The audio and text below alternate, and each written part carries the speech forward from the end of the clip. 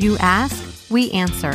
Welcome to Can This Marriage Be Saved, where we go up against common relationship problems and help you determine if this relationship should stay or go. Hi, everybody, and welcome to this week's episode of Can This Marriage Be Saved? I'm Rivka Slatkin. And I'm Shlomo Slatkin. And together we're here with Laura Doyle, who I'm going to read her wonderful introduction because she's very well known, and I want to make sure I get all of her amazing accomplishments to you.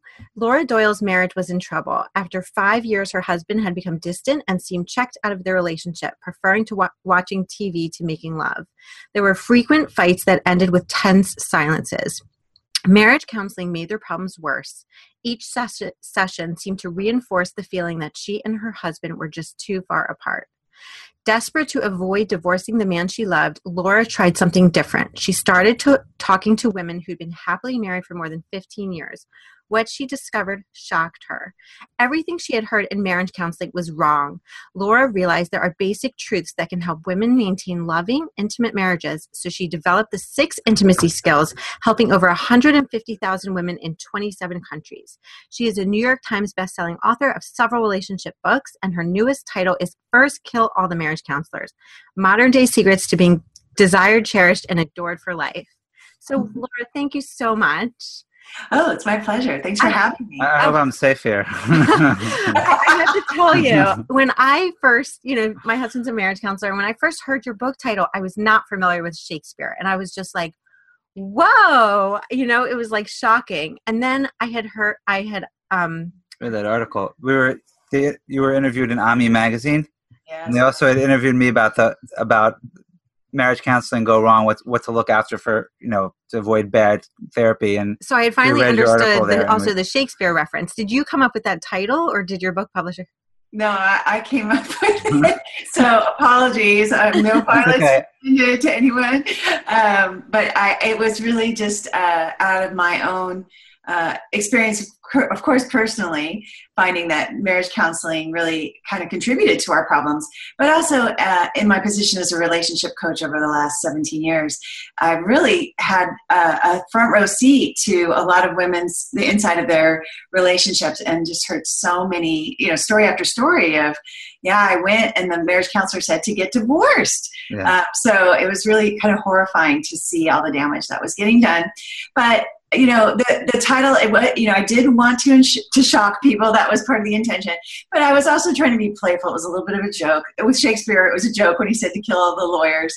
And I think humor is a great way to make people think about things differently. And if things are going to change, we have to think about them differently. Absolutely. And that's really why we wanted to invite you on the show. We've never really had a guest on our podcast, but we wanted to have you because you are bold and brave in talking to women about taking responsibility, right? Yes. On themselves. And we almost, sometimes we're a little more gentle in our approach with asking people to take responsibility. And what we really liked about your approach is that you're really bold and you say it like it is. Like, women, if you're going to constantly nag and shame and blame your husband, he's going to have an affair or crisis or whatever. Yeah. Right? Yeah, absolutely. I mean, I think for me, I was so clueless. It's so sad when I think about my earlier version of myself in my marriage. I just did not realize I was being disrespectful. And I really thought he was the problem. He was the one that needed to improve. And it was hopeless because he wasn't trying to improve. He didn't want to work on the relationship. He didn't want to talk to me. So from that point of view, I had just zero power. I couldn't begin to create what I have now, the kind of connection and playfulness and passion that we have now. So for me, it was just very empowering to learn, women are the keepers of the relationship. And if I wanted things to change, it was up to me. I have great power. And just like with Spider-Man, I have great responsibility. So I believe we women do have a responsibility to learn the skills that contribute to intimacy. And we didn't get those sometimes. A lot of women are from broken homes. I'm from a broken home. So the recipe I watched was a failed recipe.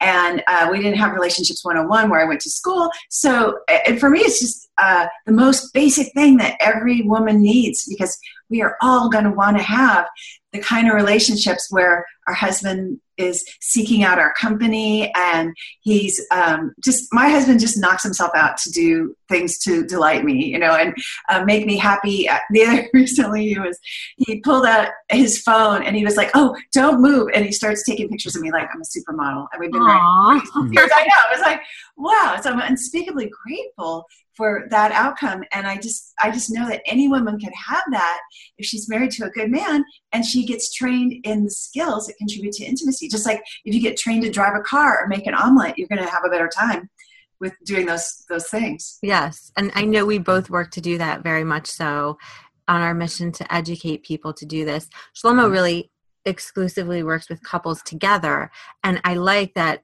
for those whose spouses are not willing to, work on it together, you help women one-on-one. Were you going to ask something? And we, one of the things when people call us and they say, what can I do? My husband doesn't want to, it's either the husband or the wife, but a lot of times it's the woman that calls, my husband doesn't want to come to counseling.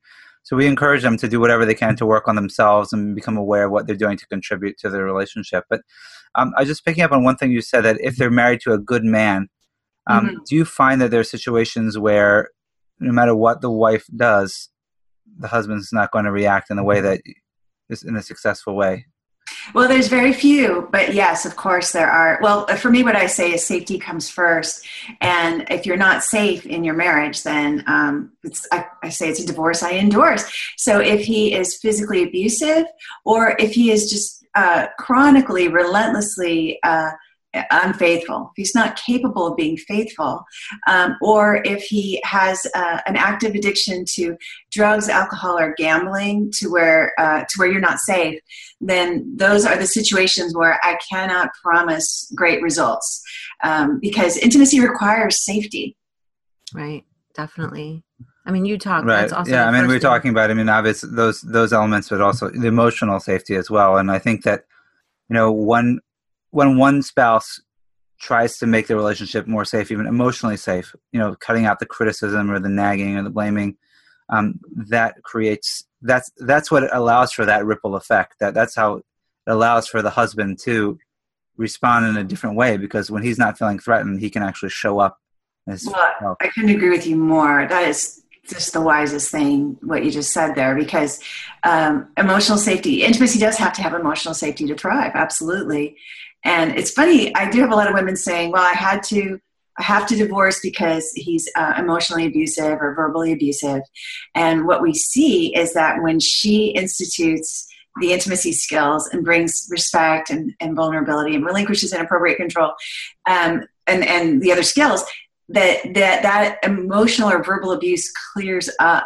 So it's really not the intractable problem that it appears to be. It's actually something that she's contributing to unwittingly. She doesn't even realize she's being disrespectful, just like I didn't have any concept that I was being disrespectful. Yeah, I was interrupting him. I was rolling my eyes. I was contradicting him.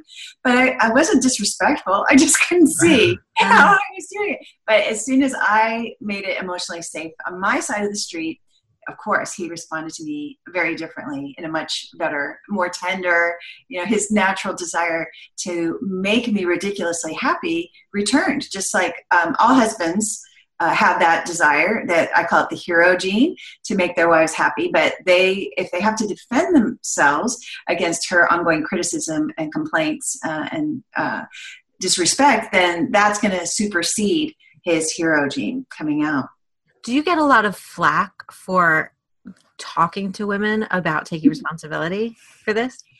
Well, I do, because, and I think part of the problem is, as with my marriage, I was already so exhausted, and I felt like I had worked so hard to save my marriage, and I had worked hard, but I was doing the wrong work. I was like trying to have a State of the Union address with them all the time on the couch, like, let's talk about our relationship, which is just lets every husband know he's in trouble and he just wants to get away, and it's not going to lead to him saying how beautiful and special and wonderful I am, which is what I really wanted to have happen. So I was exhausted, and when I think when women hear like, I'm delivering it, I'm like, hey, great news.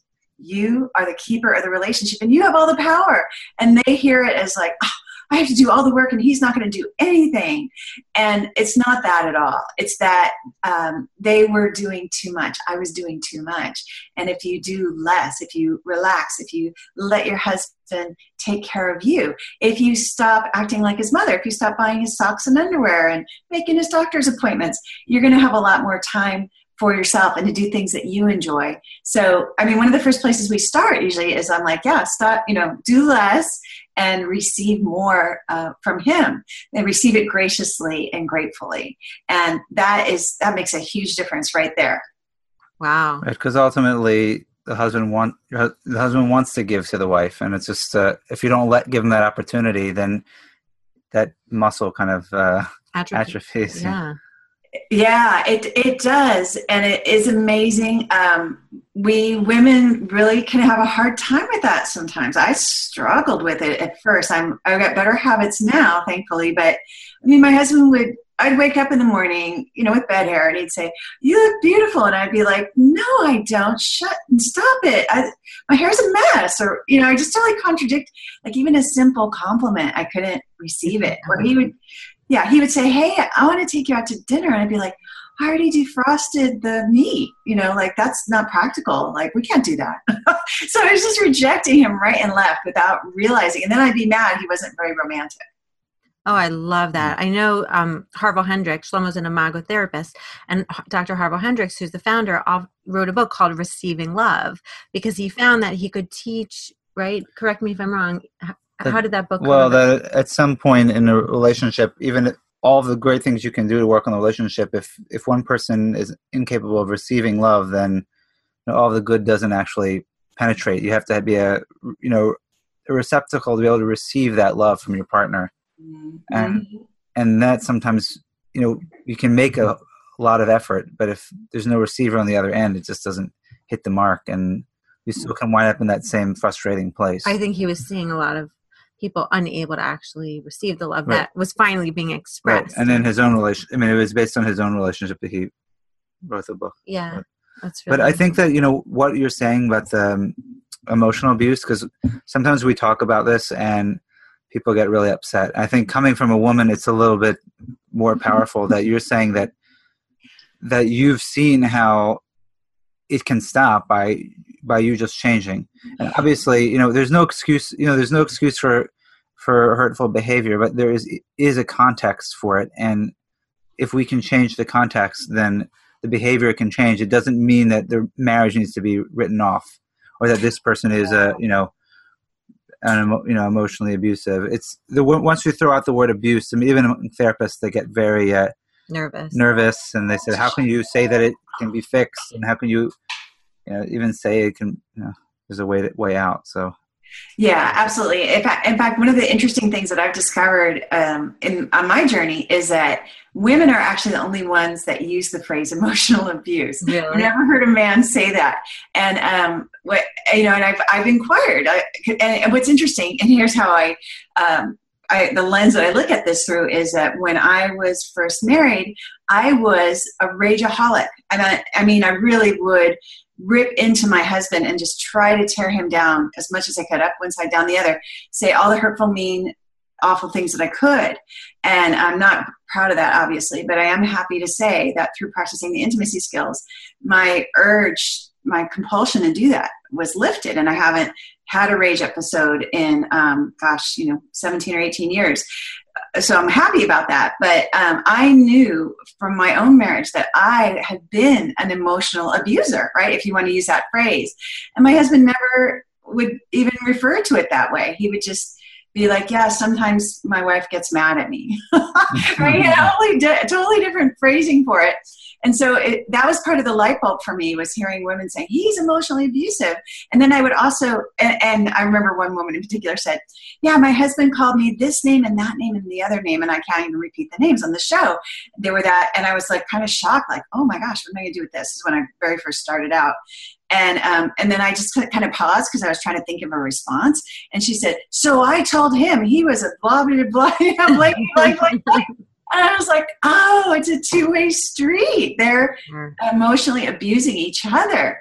And just like with little kids, right? You know, one kid will punch the other one, and the kid will go, hey, he punched me. And it's like, well, yeah, you just punched him too. But they're not focused on that. They're just focused on the pain of that they just got hit.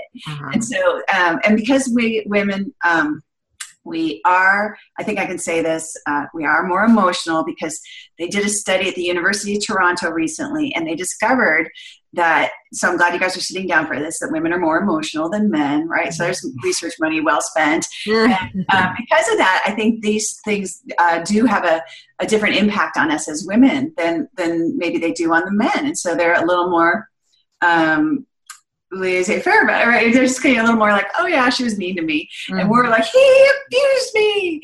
And we make it a little more dramatic and kind of bring in some, I call it NET, needless emotional turmoil, about those kinds of fights. They are, you know, I always joke about how there's no such thing as, you know, people say you have to learn how to fight fair. Well, I don't think there's such a thing. I mean, that's why they call it fighting, right? You're trying to be destructive and tear down that other person in that moment. And it's not good. It's not right. Nobody not productive. promotes that. Not productive, of course. Not productive at all. And it doesn't keep the end goal in mind, which is to connect rather than, you know, to be in a state of disconnect. So it's like, what's your end goal? Is it to dump and be right?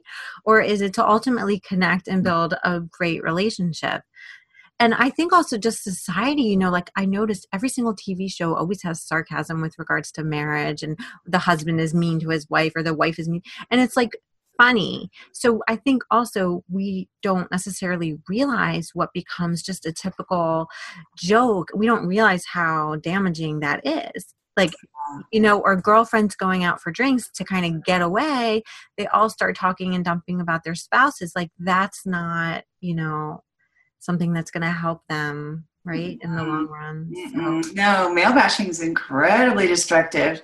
And I didn't really see that in my early marriage. I thought the same thing, like, oh, it's funny, men are stupid, men are immature, men are lazy, you know. Right. Oh, it's hilarious, they're slobby. It really, you know, spending that evening with my girlfriend's male bashing just made me come home and think, ew, right? Like why would I want to be married to this?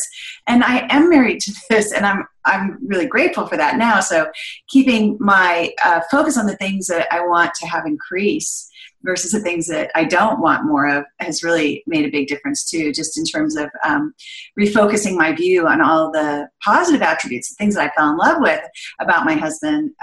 Gosh, I just can't say enough about that. I feel like that has really been the golden ticket into the kind of marriage that I wanted to have when I said I do. That's amazing. It's we just really commend you for just taking your experience and putting it into something that people could, you know, and having faith that people can change, and the expectation that women, you know, and men can change and make this difference. I think right, because a lot of people, as you said in the beginning, that we experience that we get calls all the time for people who've had marriage counseling gone wrong. I had a couple that said, you're a seventh therapist. You know, and luckily they're still around, because as you said, a lot of times people encourage people to get divorced. They're not trained. Professionals. I mean, they're not adequately trained. They're not trained. Or they don't necessarily believe in marriage, or, you know, let's decide whether you should stay together or not. Without even seeing the other spouse. Yeah. So it can be very destructive. So it's good that, you know, we need more people out there who are giving messages of hope that things can be different and that there is a better way. And also being brave enough to really call out those, you know, therapists that are working with couples and making the marriage and destroying the marriage, which, you know, we've done, but it's hard because being that he is a therapist, you know. Right. Therapists don't like it. Therapists don't like it. Wow. I can see where that would make you really unpopular. People like that. The therapists all complain that people, I got tons of emails from people that, this happened to me, unfortunately. Right. People relate to it, but there are good therapists out there, but there are a lot of people, you know, you want to go to somebody who knows, has expertise and is going to help you reach your goal. Yeah, absolutely. We like the concept of a marriage mentor.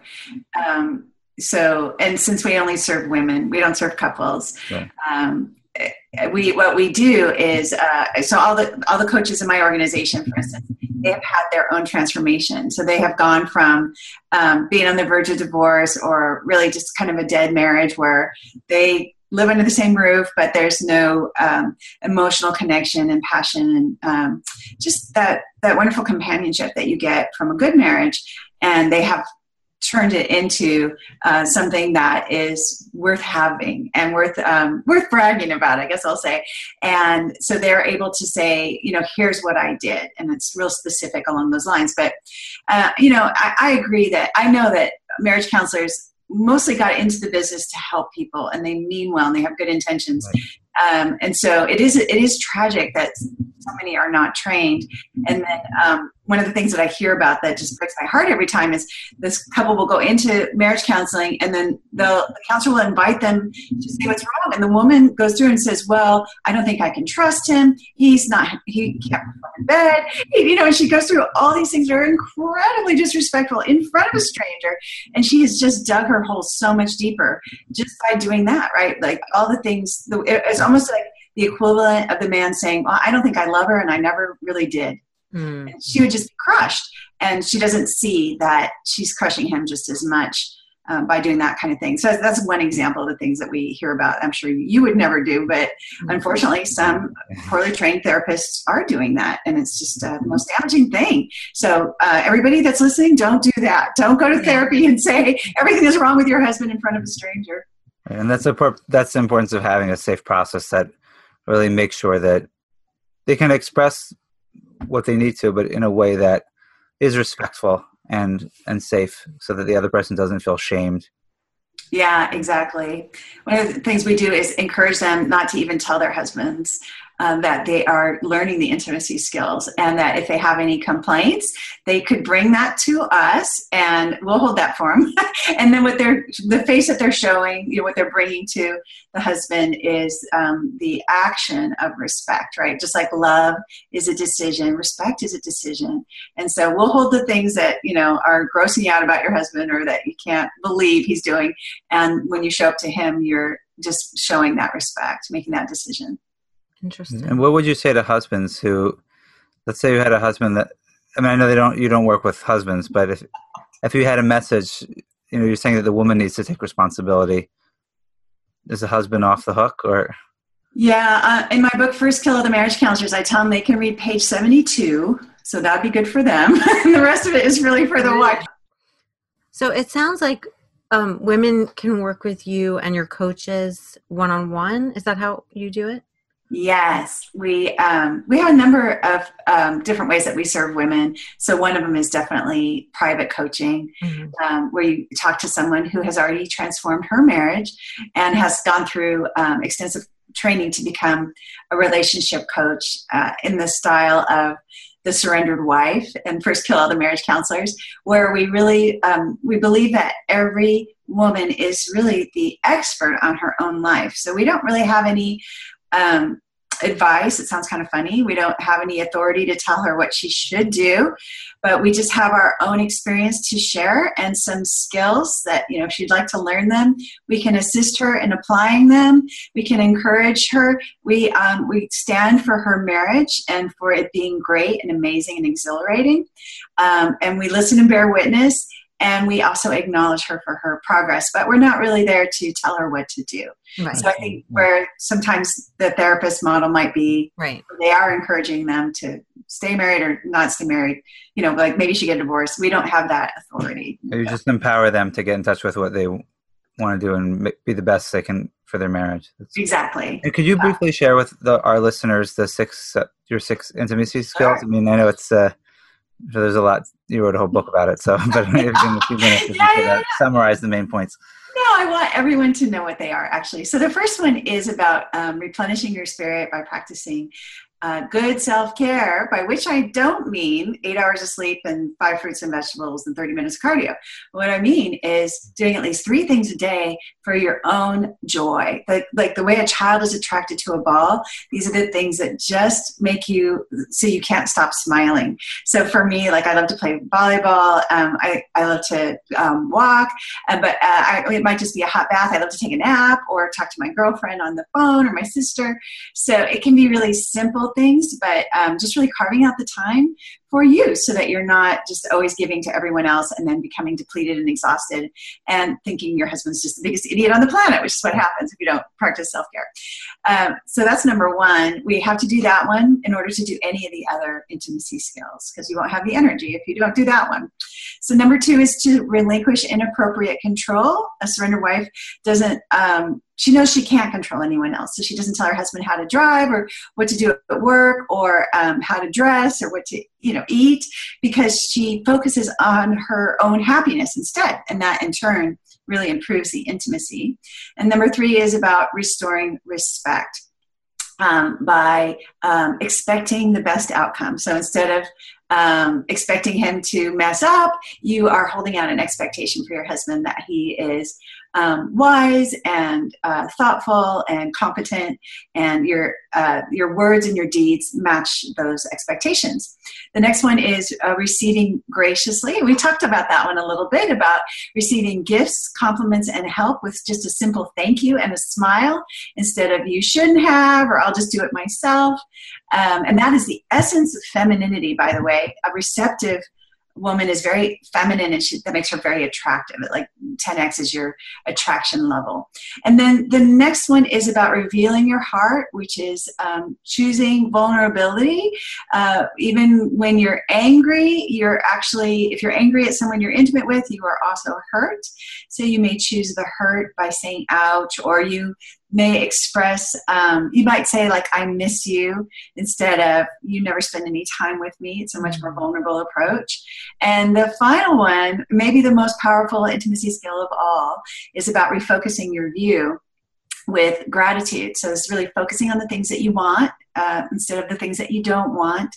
And here we have the power of I call it the spouse fulfilling prophecy, which is really the change your husband skill, if there is one, because we find that if you, a lot of times a wife will say, he always loses his temper, but no one always does anything. So you could just as honestly focus on the times that he doesn't lose his temper and say, you never lose your temper, right? So it's just about choosing the one that serves you instead of the one that doesn't. Beautiful.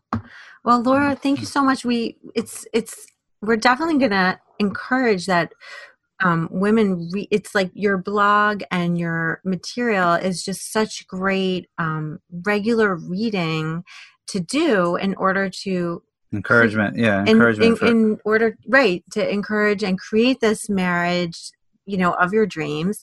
And it was just a really nice change for us to have you on our podcast, because really we're very selective. Like I said, we've never had anybody on because of the reason that many times what another marriage professional does is not in line with our very serious value that marriage comes first. We never ever encourage divorce. Shlomo never tells a couple what to do, to stay, to go. It's not about that. So we're very cautious by, what we, right? We're selective. By what we put out there, because we really do believe that there is a lot of information out there that can be more harmful than helpful. So we wanted to get your message out and share it. And it's helpful for, for people who don't have a willing spouse, they have to do it on their own. And even if your spouse is willing to work on it, it can only enhance it, because when one person changes in the relationship, it has an effect on the other. Yeah. Well, first of all, I'm so honored that you had me on. I'm flattered. I can't believe that I got invited to be on this podcast. So that's really wonderful. From a marriage counselor. Focusing on the positive, being able to receive, trying to catch your spouse doing something right as opposed to looking at the negative. And I think it's all very powerful. And they're little things, but they're big. They're little things that are really big things, because they can have a profound impact, as you've shared your own story with us. That it makes a huge difference. So, those who are listening who don't think that doing these little changes can make a big difference, it can make a huge difference in your relationship, and we have seen it. We do believe that. Yeah, I mean, if I can do it, believe me, I was a complete mess. So if I can do it, oh my gosh, anybody can do it. Oh, that's so inspiring. Well, Laura, thank you so much. And we are excited to share this information. Her website, oh, yes. And the website is, go ahead. Sure. Well, I have a special webinar going right now that, I invite you to attend, and you can get it at getcherished.com/can this marriage be saved? Sorry, getcherished.com/can this marriage be saved. And it's called How to Get Respect, Reconnect, and Rev Up Your Love Life. And it does do an in-depth, it's an in-depth study on the second intimacy skill of relinquishing inappropriate control. It gives you really specific cheat phrases to use with your husband to get a much better response. Awesome. Great. We look forward to sending people there. Great. Laura, thank you again, and we'll talk to you soon. All right. Bye-bye. It's been a pleasure. Thank you. We hope you've enjoyed listening to today's topic. We'll be back again to focus on another topic that is sure to help you with your marriage. For any questions or concerns, please email us at info@themarriagerestorationproject.com with best wishes for your relationship success.